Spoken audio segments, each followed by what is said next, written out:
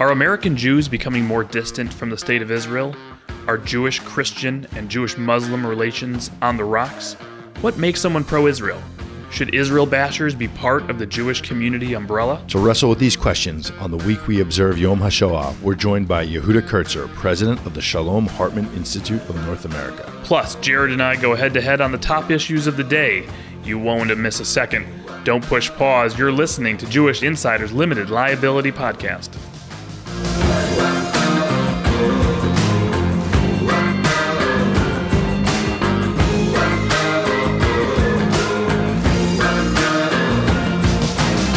And welcome back to Jewish Insider's Limited Liability Podcast. I'm Rich Goldberg. And I'm Jared Bernstein. Jared, how was your Pesach, your Passover? My Pesach was good, I think it's always a good thing to limit the carbs. And, now that we have a biblical commandment to do that, I think is, always helps us to some better health along the way. In all seriousness, this was a very meaningful Pesach for me in that I was thinking of my friends and colleagues in the Ukraine where I spent Passover in 2001 doing social service work, visiting orphanages, Holocaust survivors, and seeing the rebirth of Soviet Jewry, post-Soviet Union. It's really heartbreaking to see what is going on there today, but also extremely inspiring to see Jews in Odessa, in Kyiv, in the places under fire, having seders, observing the holiday. I think even Jake Tapper was there to do an interview with President Zelensky, and he actually had a seder and was tweeting about it. And if that doesn't embody the spirit of Am Yisrael Chai, I don't know what does. And coming after just our last guest, Elliot Cohen, who I think made a lot of news here on the podcast, talking in part about the lack of a U.S. diplomatic presence there. Why did we close down the embassy? Why did we pull out our State Department personnel? He became even more vocal following our podcast. And in fact, we have seen now movement from the White House with first a trip by Secretary Blinken and our defense secretary as well, Lloyd Austin, going to Ukraine, meeting with President Zelensky. And now we understand perhaps the reopening of some diplomatic operations, at least in the West in Lviv, still waiting for the reopening of the embassy in Kyiv, but perhaps that would come soon as well. I mean, I think, as usual, policymakers are listening to the Limited Liability Podcast and taking the best policy recommendations we have and that our guests have and implementing them within days. And I think that, we should continue to strive for that high level of debate, Rich. Well, many of those sort of policy recommendations, I would love them to listen to. We harp on a lot on this show. One of them is on the Human Rights Council. I know we've had this back and forth over the last few months. I am deeply skeptical of the Human Rights Council, believe we should not be a part of that council. It elects human rights abusers. And of course, we have a back and forth here where we saw first in the Obama administration with Secretary Hillary Clinton, and then now again here with the Biden administration, this idea that you can seek to reform an organization from within, even if it's really inherently flawed and broken, as the Human Rights Council is. And that was their thesis, to go back into the Human Rights Council after the Trump administration had pulled out. And we have seen, of course, growing concern out of the Congress, bipartisan concerns, calling on the administration to do everything they can to stop this commission of inquiry that we've talked about in the past, looking at Israel, trying to set up Israel for an apartheid charge, really the height of anti-Semitism in my view. And we have not seen anything be able to stop that yet. There's no vote scheduled. They went through the last session of the Human Rights Council. No vote to reverse, revise, repeal this commission of inquiry. They'll have another bite of the apple in June, unless a report is issued before that or around June may come out to try to, again, repeal this commission of inquiry. But we see them touting some success, that they were able to rally the international community to expel Russia, at least suspend their voting rights as their membership. They were elected to the Human Rights Council, the General Assembly taking a vote there. It took them a little while, but did get a meeting of the Human Rights Council and a Human Rights Council vote to condemn Russia, a rare occurrence. Your views on this, Jared? I could keep going on. I probably will after you talk. Well, I think it's going to be interesting to see what happens now that we are in the post-Abraham Accords era, and with credit to your former boss for probably his one singular foreign policy achievement, there is a different landscape in the Arab world vis-a-vis Israel now, and I'm interested to see how that plays out in terms of the Human Rights Council. Is there a less unanimous sentiment for condemning Israel? Are there more nations, particularly in the Gulf, and other Arab and other Muslim majority nations, who are less scared to either be neutral or openly supportive of Israel, even than they were 2 years ago or 3 years ago? And so I think that the hallmark of the Biden administration, at least thus far, and we've seen it on Ukraine, and I believe, and I know we're going to talk about Iran in a minute, I think that their hallmark is to avoid as many public pronouncements as they can until they're ready to deliver. And I think that's what you see going on with this Human Rights Council vote and Commission of Inquiry, that there is a lot of work going on behind the scenes to try and cut this off at the pass. Whether they'll be successful, remains to be seen. And of course, we celebrate that Russia has been suspended from the council. Great work, everybody. China, still a member elected to the Human Rights Council, right? Cuba, still an elected member of the Human Rights Council. We look others still there. I mean, it's just sort of nuts. So yeah, we had Russia on there, but what are you doing about the other human rights abusers on the council? Venezuela, another one I had thought of before, on the council today, right? Massive human rights abusers of the world elected to the Human Rights Council. And to your point, Jared, interestingly, who else is on the council today? The UAE. The UAE is on the council today. Are they playing a behind-the-scenes role to help the United States and Israel roll back this Commission of Inquiry? Couldn't we now make the case that, listen, there's a lot going on in the world. Russia, we need to be investigating true war crimes, true crimes against humanity that will continue to build. Let's take the staff and money set aside for this persecution of the one Jewish state in the world and put it to actual good use by dedicating that staff and resource to investigating Russian war crimes, Russian crimes against humanity in Ukraine. I expect to see a vote called for by the United States in June. If there is no vote called for, you know what? If they lose the vote, they lose the vote. And then I expect the United States and others to say, we're done with this council, because that will mean the council is engaged in anti-Semitism, in my view, and not just my view, the working definition of the International Holocaust Remembrance Alliance, which says that trying to label Israel an apartheid state, Zionism is racism, are completely inherently anti-Semitic concepts. So I don't want people to get distracted. We need. It's great that Russia's been suspended. Keep holding them accountable. What about the other human rights abusers, and what is going to be done to stop pure, unadulterated anti-Semitism from coming forward from the Human Rights Council as early as June? And I agree, and I share your hope that we have some compelling action on the part of our government. I think in Secretary Blinken and President Biden, you have people who are very attuned to this issue, who have been working on it a long time. And I expect, although I have no insider knowledge, that you will see the result that you're looking for in and around June. But will I see the result I'm looking for anytime with respect to the Iran nuclear deal, Jared? I ask you, Jared Bernstein. Well, I'll tell you what, Rich. I don't know that there is a nuclear deal short of full surrender from the Iranian regime that would satisfy you and other harsh critics of the JCPOA. So I don't know what that deal looks like if we started from scratch. That said, I think many of the points of concern that you raised about how the negotiations are going, and is this something that's being spearheaded by Rob Malley, or is this Joe Biden or Tony Blinken, and whose agenda is going to win out here? I think that Joe Biden is very much the buck stops with me kind of guy, particularly on Iran, and particularly from what we know about the deliberations on the first JCPOA and what role he played in those deliberations.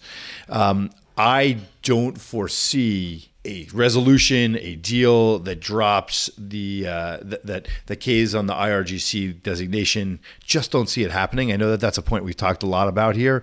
I just don't think President Biden's going to put his name on something like that. And we saw 900 Gold Star family members send a letter to the White House just this past week asking the president not to remove the IRGC, that's the Islamic Revolutionary Guard Corps, from the foreign terrorist organization list that the State Department holds. This is separate from Treasury Department sanctions. These are different authorities that come with different advantages for the United States to counter terror financing, to hold terror financiers criminally liable, not just civilly, to deny immigration visas to anybody who's affiliated potentially with a foreign terrorist organization. Not symbolic that some people are trying to say out there that I've heard. It's very, very meaningful, and it's become a critical node in the civil litigation that families of the American victims of terrorism, including Gold Star families, have brought against Iran. The idea that the IRGC is designated as an FTO, a foreign terrorist organization, is critical to them. So I have seen the reporting that the Biden administration is saying they won't back down on it. There's a lot of wiggle room. There's a lot of couching of words that we're seeing. You know, are they talking about the IRGC in its entirety or just the Quds Force? Are we going to start getting into a military wing and a political wing of the IRGC, the way some people have tried to call for Hezbollah and Hamas for the years? I don't know. And by the way, the way we've separated the IRA and Sinn Féin, in fairness, right? That is true. That is true, and there are plenty of critics of that approach as well. Yeah, I don't believe you can separate political sides from a terrorist organization. That is the wing to raise money. That is the wing to raise political support. It is the wing to try to normalize terrorist activities. I wouldn't support that for Hezbollah. I wouldn't support it for Hamas, and I certainly don't support it for the IRGC. We did see a readout of a call between the Prime Minister of Israel and the President where apparently there is a commitment potentially for the President to go to Israel later in the year, so that's exciting. Whether that will be a make good for the JCPOA minus or actually a show of strength because there may not be a nuclear deal, we don't know yet. But I would say this, Jared. The president is trying to message that he believes the IRGC is a terrorist organization. Whether or not he ends up removing them from the terror list, I don't know, but he's saying, and senior members of the administration are saying, they are terrorists. It's a terrorist organization. Why then have they already agreed to lift terrorism sanctions on the financiers of that terrorist organization? The Central Bank of Iran, the oil company, the tanker company, the petrochemical company, a whole bunch of other banks in Iran, all found to be financing the terrorism of the IRGC. That's where I think he's walking himself into a whole bunch of strategic contradictions here. Yes, the IRGC is a terrorist organization, but I'll lift sanctions on all the financiers of the terrorist organizations and make sure the terrorist organization gets billions of dollars in sanctions relief. It just doesn't work. It just doesn't work. I mean, Rich, again, I think that we as pundits get to comment on the news as it comes out, get to comment on what the deal, we think the deal is going to look like until the deal is done. And until there's a deal, there's no deal. And so I don't think any of us are really in a position to say what's in it or not in it when it's all said and done. We know what the strategic leaks are. We both spend time in Washington, that there's lots of reasons that people strategically leak things, some of which are to spark conversations like we're having right now, some of which are to give them self-negotiating room, or to, carrot, stick, and all that. And so I think until there's a deal, there's not really a deal. That is absolutely true, though there's also no plan B on the table from the administration. That's what worries me. There's no signaling that here's the deadline. We're pulling the plug on May 1st. And then we're going to be applying maximum pressure. We're going to the Security Council. We're going to the International Atomic Energy Agency and pushing for a censure resolution. Or we're going to roll out the bombers and really show them we're ready to use military force. Or we're going to do something with Israel. There's nothing, right? So they keep enriching. We keep doing nothing. The Iranians seem pretty happy with the status quo. The Russians clearly want this to continue on the status quo. Iran is Russia's ally, not ours. The Russians do stand to make a lot of money in the Iran deal, but I believe this from the start, that Vladimir Putin has been aligning the Iran deal news with the Ukraine plan And what's going wrong for Putin in Ukraine and all of his best schemes is, I believe, core to why we have not seen a JCPOA minus yet. Well, I don't know that I would refer to it as a JCPOA minus, but nice branding. But listen, it's a complicated world out there, right? And there's two crises going on at once that involve a lot of the same actors, a lot of the same considerations. And so, it's walking and chewing gum at the same time in the international arena is more complicated than it sounds. It's probably more like three-dimensional chess than it is walking and chewing gum. So I think while they're not directly linked, Russia being a key actor in both of these conflicts, and China, frankly, being a key actor in both of these conflicts, and how they want to play ball is incredibly telling here. I think from where I'm sitting, we will know more about the state of the Russian advance in the east of Ukraine in the next 2 to 3 weeks, and if it's going to work or if they're going to get beaten back there. And I think you may see then a shift in negotiations vis-a-vis Iran relative to Russia's success or not success in the eastern offensive in Ukraine. And I do think that's right. I think Putin's probably doing a cost benefit of, I get a get out of jail free card from international sanctions pressure through Iran, which is valuable for several billions of dollars. But at the same time, Iran's oil comes back on the market. I'm personally skeptical whether that's really going to drive the price of oil down, but maybe he believes it's possible and he wants to keep the price of oil as high as possible until somebody actually goes after his oil revenue through sanctions, which hasn't been done yet. And then maybe that's the timing of, okay, now I need a get out of jail free card from sanctions. We'll see. It's a complicated world. I wish the United States had a clear-eyed policy, which was, if you're aligned with Russia and China, if you're aligned with Iran, there is an axis. There are actually, aligned nations against U.S. interests. And when we decide to lift sanctions or to go easy or to cozy up to one of those countries, it is against our interests.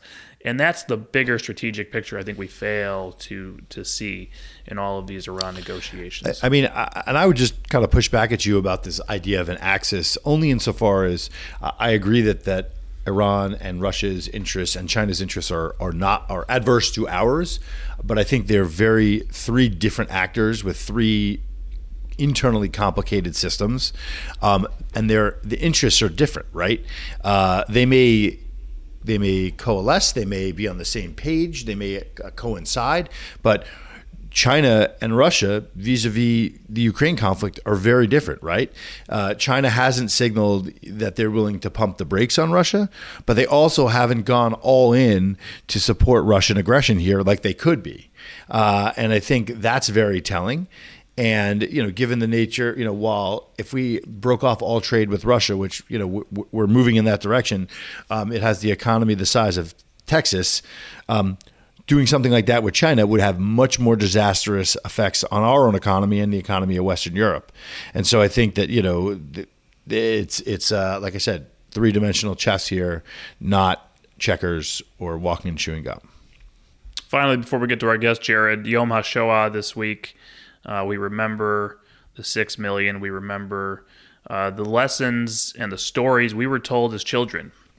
Lessons and stories that, thank God for the Spielberg Project and other projects, are curated for history for our children to watch, but increasingly fewer and fewer people around still living to tell those stories the way we heard them when we were children. Yeah, I remember being taught as a child, but not hearing about it firsthand because he didn't like to talk about it, but from my grandfather who liberated Buchenwald with the Third Army and was a combat engineer, and as a Jew from New York had to do burials at Buchenwald as a liberator, and how complicated that was for him, and being retold the story from other people in my family because he obviously did not want to talk about it, and juxtaposing that with time spent with Professor Elie Wiesel near the end of his life, and talking with him about his experience and it being incumbent on all of us to continue to bear witness, and as two people who are raising young kids now,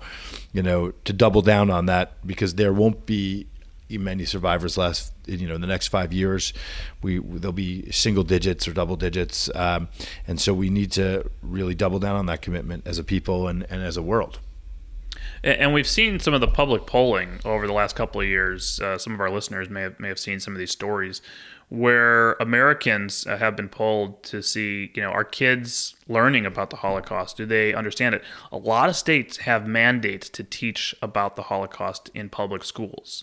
And there are a lot of organizations that have done great work developing curriculum to support that. Simon Wiesenthal comes to mind, others as well. And you see just ridiculously low numbers of understanding of basic facts of the Holocaust now, of kids coming out of the public schools throughout the country. And it's scary. It's very scary. And it's not just scary for the general public. I think that's a scary sentiment as well that you can really dive into. I think it's scary for our own community. And we look at the way the world has changed. American Jews have changed, attitudes towards our own community, attitudes towards Israel.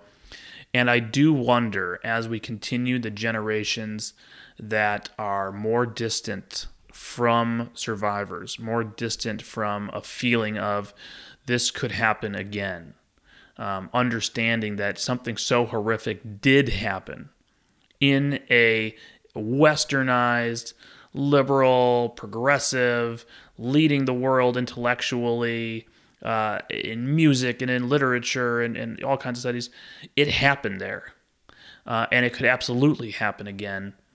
And having the refuge of a Jewish state of Israel is so important. No, our Zionism, the support for Israel, the justification for Israel is not the Holocaust.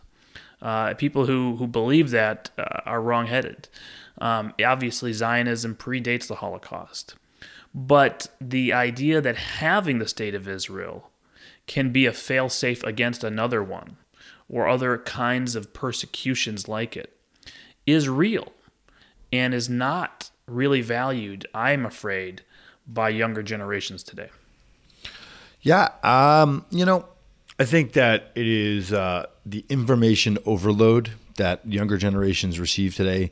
It's harder and harder to break through, both when something is a further historical event and the amount of channels, the amount of content, the amount of awareness. And frankly, we need to, as a community, stop vilifying each other and work on our unity as we confront this topic. I think no better a segue, Jared, to our guest, where I think we'll talk a lot about this. Dr. Yehuda Kurtzer, the president of the Shalom Hartman Institute of North America. Yehuda is a leading author on the meaning of Israel to American Jews, on Jewish history and Jewish memory, and on questions of leadership and change in American Jewish life. He received his doctorate in Jewish studies from Harvard University and an MA in religion from Brown University, and is an alumnus of both the Bronfman Youth and Wexner Graduate Fellowships. Previously, Yehuda served as a faculty member at Brandeis University, where he held the inaugural chair in Jewish communal innovation. He is the author of Shuva, The Future of the Jewish Past, which offers new thinking to contemporary Jews on navigating the tensions between history and memory. He is also the co-editor of the New Jewish Canon, a collection of the most significant Jewish ideas and debates of the past two generations. Dr. Kurtzer, welcome to the podcast. Hey, thanks for having me. The state of Jewish-Christian relations, the state of Jewish-Muslim relations, I know these are two interests of yours and of the Institute. Maybe take them in order. How do you assess both of those relationships today, Dr. Kurtzer? So both Jewish-Christian relations and Jewish-Muslim relations, as we see them at Hartman, are, I wouldn't say they're struggling in the same ways, but they in many ways are facing the same challenge, which is Zionism in the state of Israel. So if you take Jewish-Christian relations, there was a huge industry built around Jewish-Christian relations after the Holocaust. A lot of kind of Christian theological reckoning and rethinking of what Jewish powerlessness and Christian power resulted in for Jews. And you saw a lot of work in the Catholic Church and some of the Protestant churches around rethinking the nature of that relationship. And a lot of that has kind of just been challenged by the last 20 or 30 years, especially as it relates to Zionism. We've seen the emergence in the progressive side of the church in a number of Protestant denominations with a growing number of anti-Israel BDS resolutions, which are not merely political. They wind up oftentimes trafficking in all sorts of theological rhetoric around, it's like, almost like the Jews are falling short of who we're supposed to be in the world through the existence of Jewish power.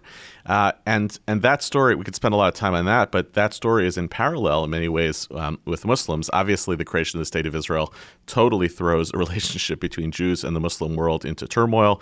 It results in essentially the collapse of most of the Jewish communities where under Islam, where Jews lived in the Middle East.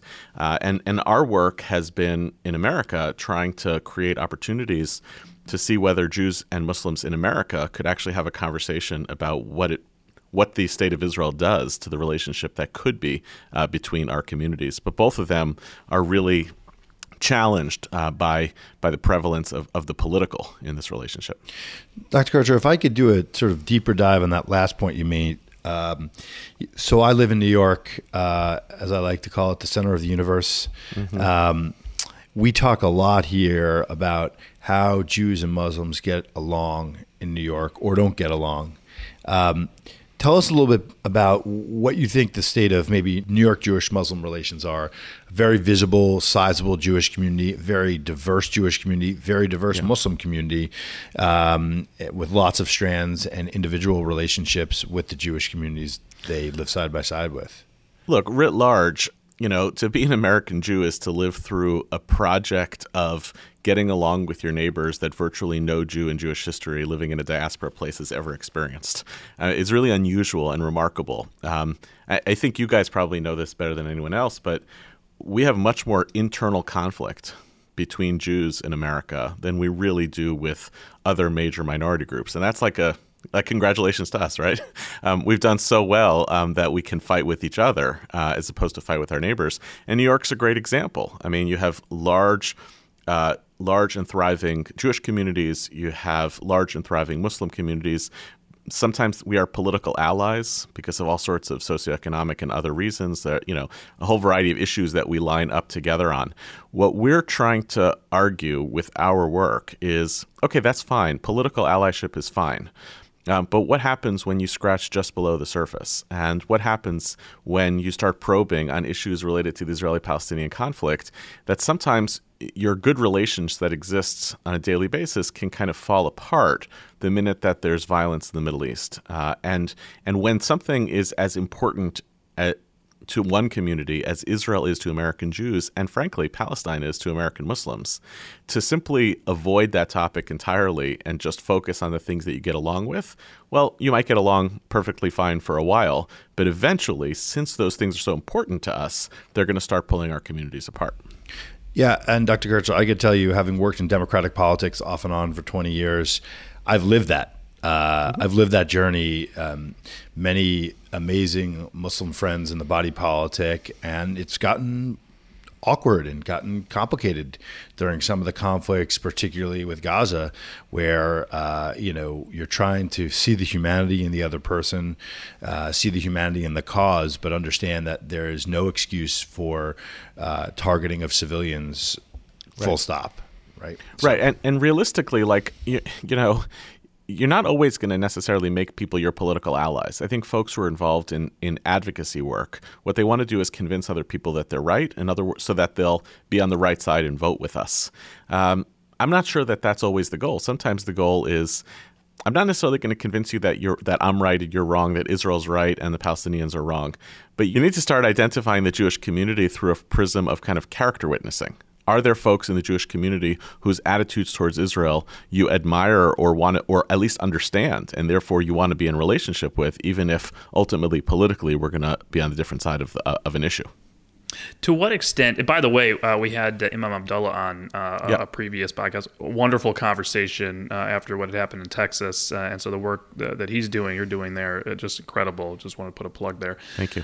I do sort of want to understand the Israeli government as it stands today. Obviously, the coalition is falling apart, is it not? Unclear. But it's historic, right? It's historic that you have an Arab party sitting in government.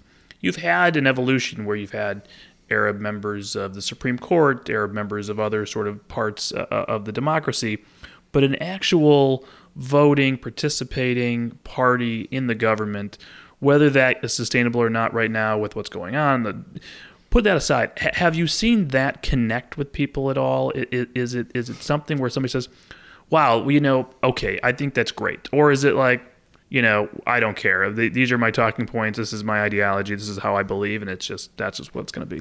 Unfortunately, it's really been much more of the latter. And I think that's just the world of confirmation bias that we're living in on any issue in the world. Most of our work at the Hartman Institute is focused on the Jewish community. So our work with Jewish-Christian relations and Jewish-Muslim relations, I want to say openly, is kind of self-interested, where we care about the Jewish community and we want to have relationships with other Americans and people of other faiths, but the majority of our work is with the Jewish community. In the Jewish community, we're really concerned with the growing distancing from and alienation from Israel, and a lot of our work is trying to strengthen the Jewish community's relationship with Israel. For the folks who already are in some ways committed to Israel, but maybe a little angry at Israel on a whole variety of issues, religious pluralism, occupation, etc., the new government has been really interesting. It's been an opportunity to make change or make progress on a whole bunch of issues that they're concerned about. People who are already antagonistic towards the project of the State of Israel, towards Zionism in general, they will experience Arabs in the government as lipstick on a pig. They'll see it as, you're making something look good, but it's fundamentally broken. They'll characterize Mansour Abbas and his peers as sellouts. So you can't really move people on the basis of those types of anecdotal or episodic things, even though I might view it as like, no, this is actually a democracy with problems, but a democracy fundamentally. It's really hard to make change with folks who are predisposed with bias against the project to begin with. Dr. Kurtzer, can you tell us about the correlation of anti-Zionism and anti-Semitism? And does one equal the other? And how do we parse that? I know that that's something that gets a lot of attention these days. I'm sure Rich and I probably have different definitions of certainly the former, but not the latter. But interested to hear you weigh in here. Well, I think by the way, that's data in and of itself. If you and Rich have different categories, if you agree on one but disagree on the other, that's data, because if Jews are going to disagree about this and can do so publicly, okay, well, then there's what to talk about, right? Look, I don't think the question is anti-Zionism anti-Semitism? I think the question is, when is anti-Zionism anti-Semitism?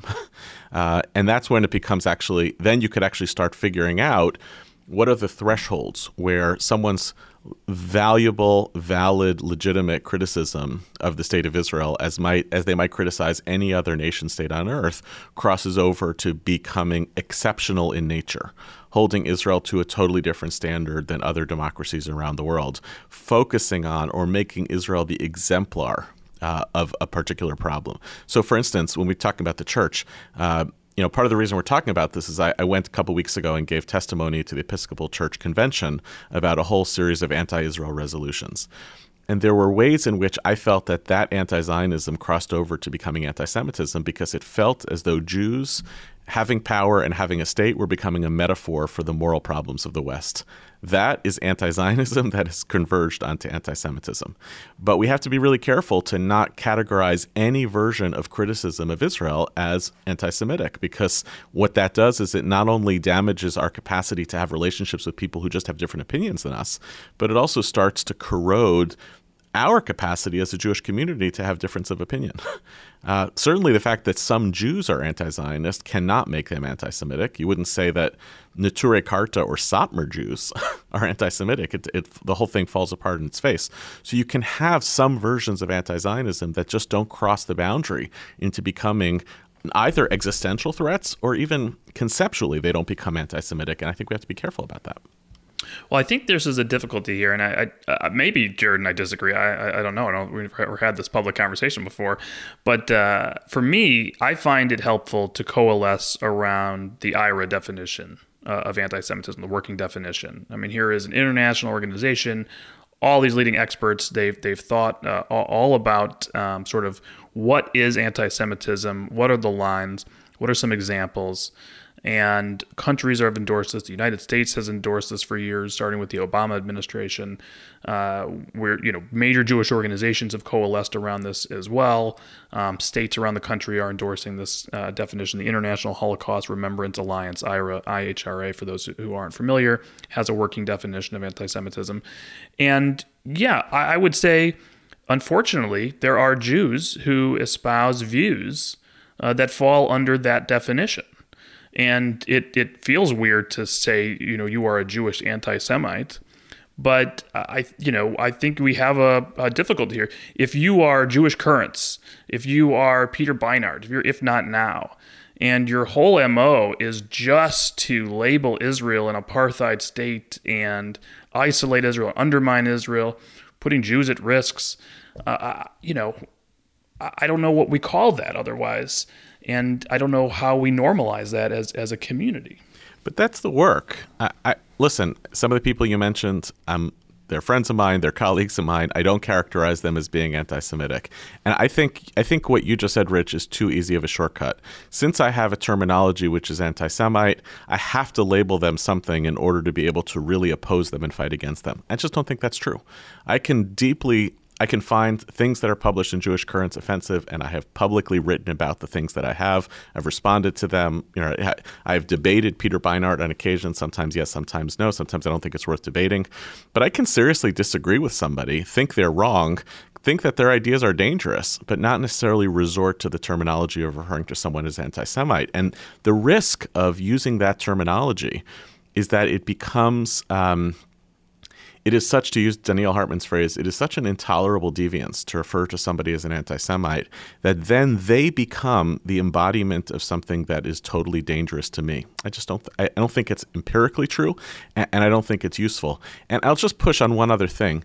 There's got to be a difference between thinking that certain ideas or behaviors in the world are anti-Semitic versus how much do we care about whether a single individual is an anti-Semite.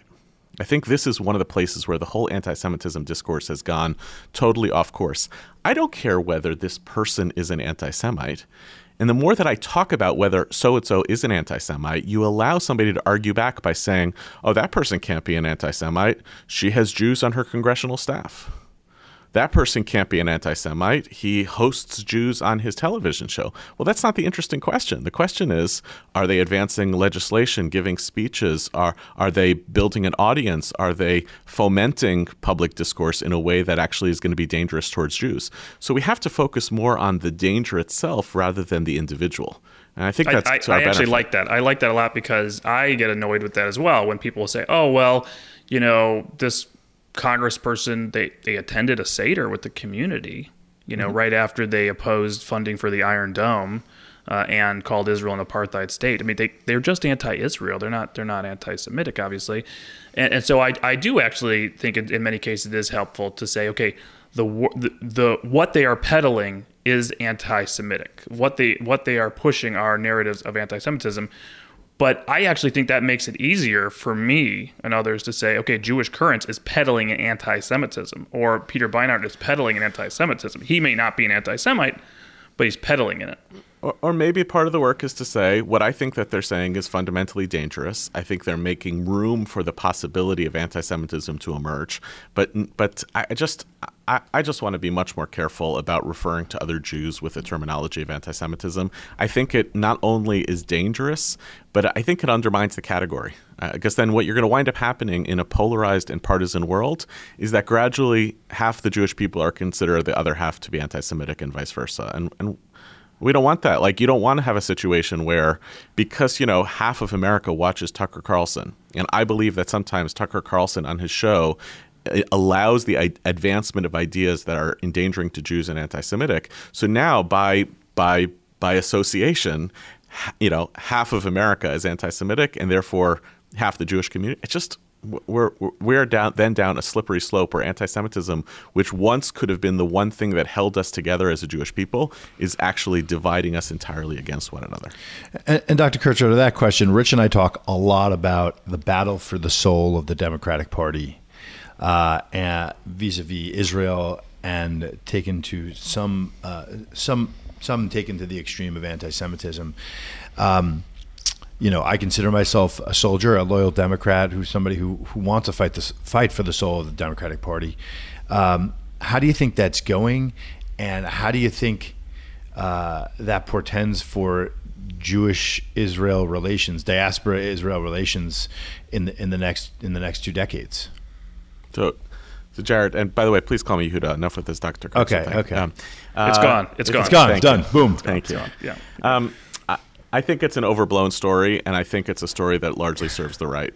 When you have a situation, Yehuda, can you repeat that for Rich? I just want to make sure his headphones were working correctly, because it's not only a story that serves the right. I think it's largely promoted by the right. When you see actual legislation in Congress, any sort of BDS legislation in Congress, real condemnations of Israel's actions, you're talking about somewhere between 5 and 10 Democrats who vote in favor of those resolutions. 5 to 10 Democrats. They happen to be noisy. They happen to have really good Twitter accounts. So they are able to tell a story about themselves that portrays themselves as being the future of the Democratic Party. But there's very little evidence that they actually hold any significant political power. And if we're going to play that game, there is an equal number of completely off-the-wall anti-Semitic Republican congresspeople. Marjorie Taylor Greene and Lauren Boebert and Madison Cawthorn, who mainstream Republicans are embarrassed by, disagree with, don't like that they're the same folks who are voting against all sorts of anti-Russian, pro-Ukrainian sanctions, and you hear not nearly enough conversation about the battle for the soul for the Republican Party about anti-Semitism. There's unquestionably a battle for the soul of the Republican Party about Trumpism, but if we're going to play that game, it's equally pronounced, if not more so, on the right. So I feel like we're taking the bait by saying there's this battle for the soul of the Democratic Party in Israel. Show me a situation in which there's a real debate on the floor of the DNC and a real split around Israel, and then we can have a real conversation. But until then, I think it's a non-story that's only serving one political party. I'm not going to get into whataboutism. I'm not going to support Marjorie Greene Taylor or anything like that. But I would say there are examples recently of the inability of a Pelosi-controlled House of Representatives to move a resolution to condemn anti-Semitism. They had to pull the resolution in order to put everybody else in, right? It couldn't just be about anti-Semitism. You see the squad drive the internal decision-making. Hold on, Rich. Of the leadership often. Rich. Wait, you can't just say that. One other point. And this is that it's not, if you just looked at I want to look at resolutions that call for Israel to be wiped off the map or, endorse BDS. Yeah, you're going to have 5 people. But they're smarter about it, right? They're more political about it. Now it's about conditioning aid to Israel. Now your number starts to expand a bit. You start getting into quote unquote mainstream members of the Senate. I don't think it's so cut and dry. It's definitely not cut and dry. I just think that that's that particular story, that there's a battle for the soul of the Democratic Party, is an attempt by conservative actors to try to portray American politics as following the path of Jeremy Corbyn and England. And I just don't think I don't think the numbers are there. I don't think the story is there. I don't think America is like England with respect to its relationship to Israel. And ultimately, what is holding up Iron Dome funding? It's not the squad. It's a Republican senator. That's the ultimate thing that's holding up Iron Dome funding. Push comes to shove, there's a lot of noise and performative noise around anti-Israel stuff from a small wing of the Democratic Party, but I actually don't think that it amounts to the kind of political power that actually should make us nervous. And just, Rich, as one parenthetical, I love you, but there is zero set of facts in which the squad is driving the leadership agenda in the House or the Senate. That's not true. I mean, maybe there are people who would say it's true, but I know Nancy Pelosi, and I know Nancy Pelosi's team doesn't take them into account, and I know Leader Schumer's team, other than that AOC is a constituent of Chuck Schumer, I don't think that she gets very much notice on a policymaking level. But I know we have other stuff to cover, and we could probably get into just this point all day, and I don't want to belabor the point too much. So. Well, I do want to pick up on the thread about Jeremy Corbyn and Corbynism, because I think this goes to the core of what is happening in the American body politic, but also inside the Jewish community itself, inside this debate. Last year, we had a glimpse of something, right, during the war in Gaza. And we saw with major leaders in Democratic liberal circles, Bernie Sanders, AOC, be able to wield their millions of followers on Twitter, Instagram, etc., and suddenly a groundswell of views throughout celebrities, throughout influencers, throughout grassroots, and into professional settings, and everywhere, right? And I don't know exactly what to call the views that they were espousing, other than, to me, very much close to Corbynism, moving that way.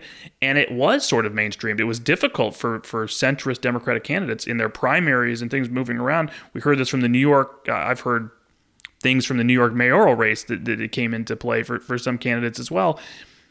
How do we deal with moments like that, though?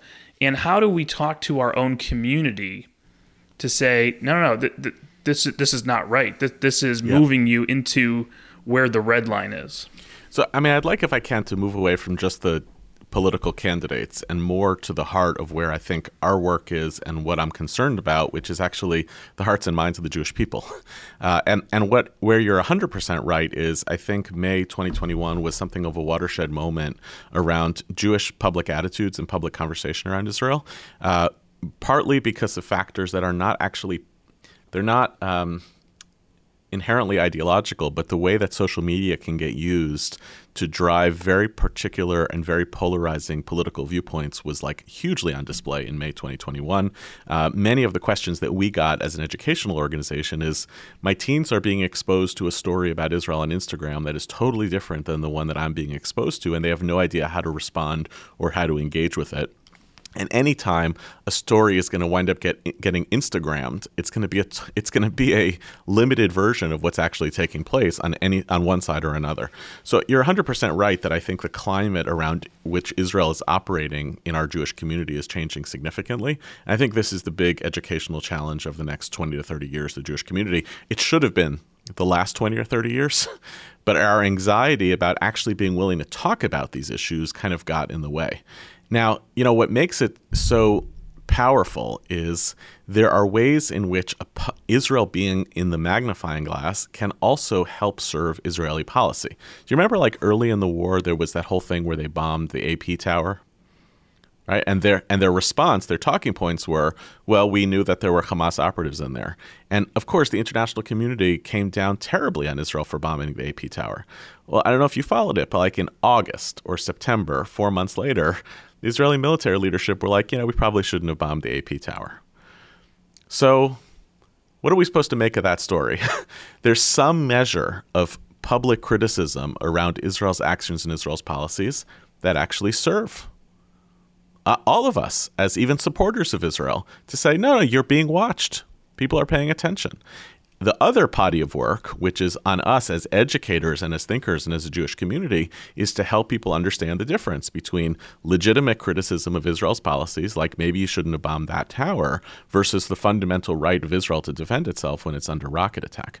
So I think that, again, this is just the market in which we live. Israel is just under the magnifying glass of the world at all times. And we have to be better as a Jewish community to help ourselves, our kids, our institutions to be able to parse between what are the commitments we have to hold to and where are the places in which we're allowed to have, dissent and disagreement. I personally was fine with the bombing of the tower. I think if you have a Hamas intel center in there and you give people enough notice and you get out all the people and the way that the Israelis conduct these bombings with notifications and time, et cetera, and you're in a campaign like that and you believe it's a time-sensitive target, the international community is always going to condemn Israel. I take the point on that. But, my question is really, we saw this bleed not just into sort of the debate of the Jewish community. We saw this bleed into DEI programs inside corporations. We saw this bleed into school curriculums. And we see that a lot where this criticism of Israel moves itself into something else for Jews in the workplace or at school or in other locations. And, I've followed what's going on at Google. For example, there's been some press around this. They had a DEI official. It was called out, but it wasn't just that, okay, they have a DEI official who has a past of anti-Semitism. they were really pushing internally a lot of anti-Israel, borderline, I would say, anti-Semitic narratives from the DEI staff, from other employees on their various Googler listservs internally. And what you find when you talk to some people who have been in that world, there are a lot of Jews who sort of are used as the wrapping paper for those with an agenda to really attack Israel, to say, listen, we have Jews who are critical of Israel here, and so it's okay. It's okay. So we're going to make this an issue. And by the way, you can't say the Jews of Google support Israel because we have Jews, with us as well.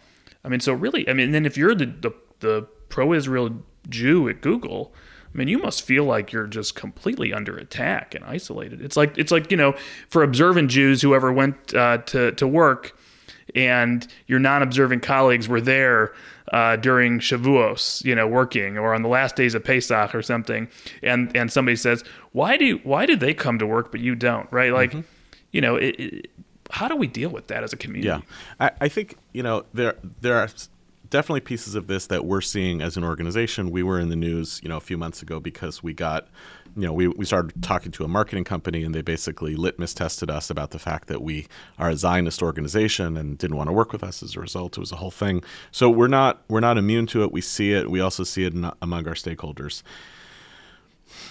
Look, you can always do an offensive strategy and a defensive strategy. I think that what concerns me is that when people try to use these stories to move the football on the issues that they already are predisposed to care about. So folks who are opposed to any aspect of the DEI agenda are going to use this as a vehicle of painting, of tarring efforts towards diversity and equity and inclusion as being fundamentally bad. Look, they're anti-Semitic, they're anti-Israel. I think the majority of American Jews are liberal in orientation, right? In one way or another, liberal Jews or liberal politically. That there's a pretty wide range among that liberalism. But American Jews are, and I think rightly should, going to be committed to and passionate about issues like diversity and inclusion. Equity is a little more complicated. We want to be on the side of racial justice, and I think we should be on the side of racial justice. So the problem is that a lot of the buckets in which that stuff works right now has made it really easy to categorize Jews as white folks, to categorize Israelis as the white people in a conflict with black and brown people. And I think those are really dangerous ideas. But I would like to figure out how we as a Jewish community still talk about racial justice and equity and inclusion and all of these good values, and don't yield them either to those who believe like, oh, because there's anti-Israel and anti-Semitic sentiment in it, we have to throw away that whole agenda. I don't want that to be the case, nor do I want to just yield diversity and equity and inclusion to its worst actors. You just have to position yourself in the middle of that fight. That's why I think a lot of the biggest challenges that we as a Jewish community face right now are basically ideological. What does it mean to really care about Israel in the 21st century? It's not the same as our grandparents who cared about Israel because they were born into a particular time in history. How do we advance the causes of liberal democracy around the world? How do we hold that in tension with other values? Those are amazing questions. And a lot of what you described are basically what happens when you caricature those questions and turn it into a question of who's the good guy and who's the bad guy. We want to reject that on all sides.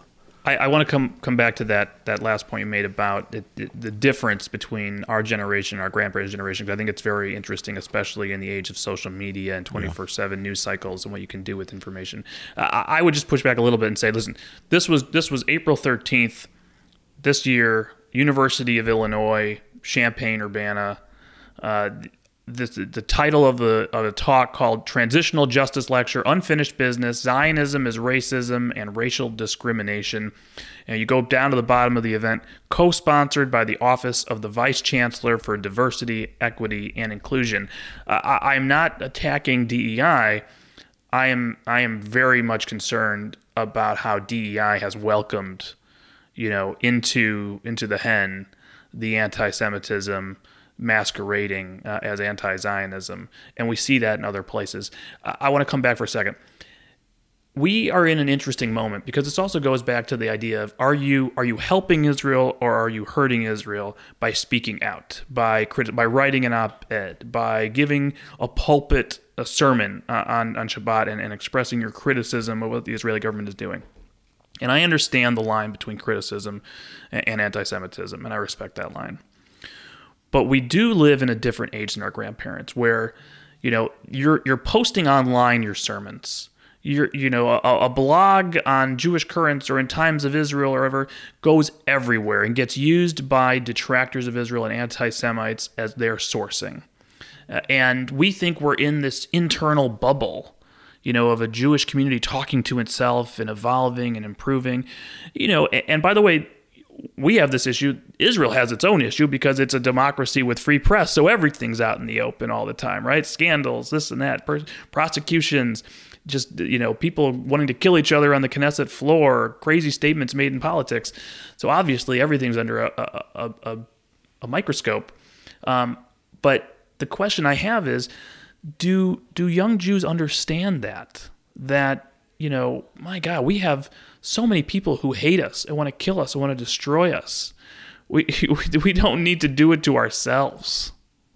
Again, I think I want to divide between what I think are a lot of very well-meaning and very well-intended people who believe that their actions in being critical of the state of Israel stem from the fact that Jews have the ability to shape our own destiny. There's something inherently Zionist about it, right? Any Jew who believes that they actually can take control of history and shape it and make it different is in some ways influenced by Zionism. That was our great accomplishment. I think a lot of the folks who are most publicly critical of Israel are doing so because they think they have a moral responsibility at a particular time of history to help Israel to correct its flaws. You and I may think that that's the wrong way to go about it and that it's going to be ineffective. By the way, those two things can be different. Right? I happen to think it's more ineffective. I'm not as troubled as an inherent act of like an angry anti-Israel tweet. In part because it's largely powerless. It largely has driven a lot more pro-Israel support by those who want to defend it, and it has enabled the Israeli government to say, we don't want to pay attention to that. It's reflective of something that doesn't bother us that much. I want to view this as... I still want to view, maybe naively, those who care so deeply about the Jewish people's actions, image, and reputation in the world, whether they're on the right or on the left, are demonstrating to us that they are the people who want to be in this conversation, and I want to continue to talk to them. Because, by the way, to both of you, anger at Israel and alienation from Israel are different problems, and the vast majority of young American Jews are not angry at Israel. They're not pro-Israel. They just don't care that much about it. And you talk about like where could you make educational difference? Where could you make an inroads is with people who are still passionate. So I think a lot of the folks who you have in your sights, the people who you think are just doing it wrong, going about it wrong in terms of their criticisms of Israel, they're trying to stay engaged with a project that they think implicates them. And I have to view that as an opening to say, okay, I disagree with how you're talking about this. I disagree with your assessment of the reality. But there's something in what you're describing that correlates with what peoplehood means, which is you care about the Jewish people and you care about how it acts in the world. I guess my last question here, and I know we got to get to our lightning round. Jared loves lightning round. I delay his lightning round. It's I also have a really bad joke to go with this, but go ahead. Okay. Well, bad timing again on the joke. I mean, just hold on a second. Let's see if I can give you an opening for one. But I think my question is this. I'm somebody who considers myself pro-Israel, and I have been critical at times of the state of Israel, right? I'm happy to be critical of how they've approached Ukraine. We had Elliot Cohen on our last podcast. I don't think anybody would consider him less than pro-Israel. Very outspokenly critical of how they approach things on Ukraine. If all you do every day is wake up thinking, how can I criticize Israel today? What am I going to print? What am I going to put online that's critical of Israel? Who am I going to speak to today to rally more people to my cause of being against Israel in some way? How am I going to undermine Israel today? That's all you do all day long. That's your MO. I don't know how to accept them into the mainstream of the Jewish community. I don't know how to normalize them. I don't know how to bring them into the conference of presidents of Jewish organizations. You know, the thing I think I care about most as a teacher and as an institution leader is this weird idea of Jewish peoplehood. How do we hold on to this notion of being a people in spite of the fact that like our co-religionists think of us as a religion, which we're not, in spite of the fact that as long as we've been one people, we've also been made up of all these tribes. So it's baked into our DNA that we're supposed to have a whole bunch of Jews who we disagree with, who behave differently, whether they're denominationally different or sects or other types of Jews. So I really care about that outcome. And there's two ways you can go about it, Rich. One is the way that you described it, which is constantly monitoring the boundaries. Who's outside the tent? I got to tell you, it's a hobby of Jewish leaders to kind of constantly be looking for figuring out where I can draw the tent to exclude people.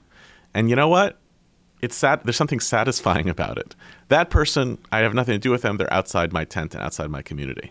But as a habit, it doesn't actually wind up enriching the story of Jewish peoplehood. It actually just winds up narrowing it. And by the way, you spent staying with our tent metaphor, if you spent all the time at the polls, you're never in the middle of the tent doing the thing inside the tent that you were supposed to do. I would rather be inside the Jewish people, talking about all of the richness and majesty and all the things that we care about, what the state of Israel is for, what it's supposed to do, and try to figure out how to make that tent big enough for as many people who eventually want to make their return back to the center as want to. But it's not that I disagree with you that there aren't people who drive me crazy, who I wish I could just basically kick out. Of course there are. We might not have the same people. I just think it's a bad hobby for the Jewish community, and it's one that we engage in because we like the politics that are involved with it, but not necessarily because it's in the interest of Jewish peoplehood. Yehuda, it reminds me of the old joke about two Jews stuck on a desert island, and they build three synagogues, one for one guy to worship in, one for another guy to worship in, and one that neither of them will step foot in. That's right. We all got those, right? And with that, we're going to take it to our lightning round and ask you a couple quick questions just to get a little bit of a better sense of who you are. Rich, you want to go first? All right. Favorite Yiddish word or phrase? Some of the ones that I like are not really appropriate for a mainstream No, audience. it's okay. It's okay. We're allowed. This is like, you're allowed to curse in Yiddish. Well, it's not really a curse, but I do like the phrase goyim nachas, the Gentiles' delight, things that like... Well, that whole thing, but the reason some people find it offensive is like you're dividing the world between Jews and Gentiles, but I still think that that's a meaningful distinction. But I like the phrase goyim nachas. Amos Oz used it in reference to nationalism. He was like, it's goyim nachas, but I still need to have a state, right? So I'll take that one. All right. Future of Aaron Judge with the Yankees. It's going to be or not so much? Yeah, I think he's going to sign with the Yankees. I think, do you remember what happened with Jeter? Same thing happened with Derek Jeter, right? Where he got into a fight with the team around arbitration, didn't like what they said in the arbitration hearings, and then ultimately kind of looked at the numbers. Yankees will pay more, and looked at the reputation of a life in pinstripes. The only, I would say, a 3% chance that he goes to Anaheim. But other than that, I think he stays. Alavai. Rich? I have no views on this conversation. My Cubs are below 500, so it's A Jew who loves the Cubs is like a weird double. It's like a double masochism, and and that proves I have no tent, right? Like there's no doors to my tent. My tent is always open. Obviously, I'm a Cubs fan. All right, Rich. And in fact, one day it paid off with the World Series. Okay, one more. Last one. Okay. Favorite New York restaurant. Ooh. Oh wow. Favorite New York restaurant. Such a biased podcast. Where's New York? I'm sorry. It's crazy. Yeah. It's crazy. Oh man, I mean, if we went to Jerusalem, it'd be better. But I like Izzy's on the west side. Izzy's on the west side, not Izzy's in Crown Heights. It's just a schlep to go to Crown Heights. I did go there. I live in Crown Heights, so it's not schlep for me. Yeah, I live in Riverdale, so the one on the west side is good. Okay, I like Izzy's. All right, Dr. Yehuda Kurtzer, thank you so much for joining us today. Really appreciate having you on. Appreciate it. Take care, guys. If you like this show, help us get the word out to other people. Subscribe on your favorite podcast app. Leave us a review on Apple Podcasts or Spotify. And most importantly, tell your friends because it's the best recommendation we can get. Until next time, this is Limited Liability Podcast. Thanks for listening.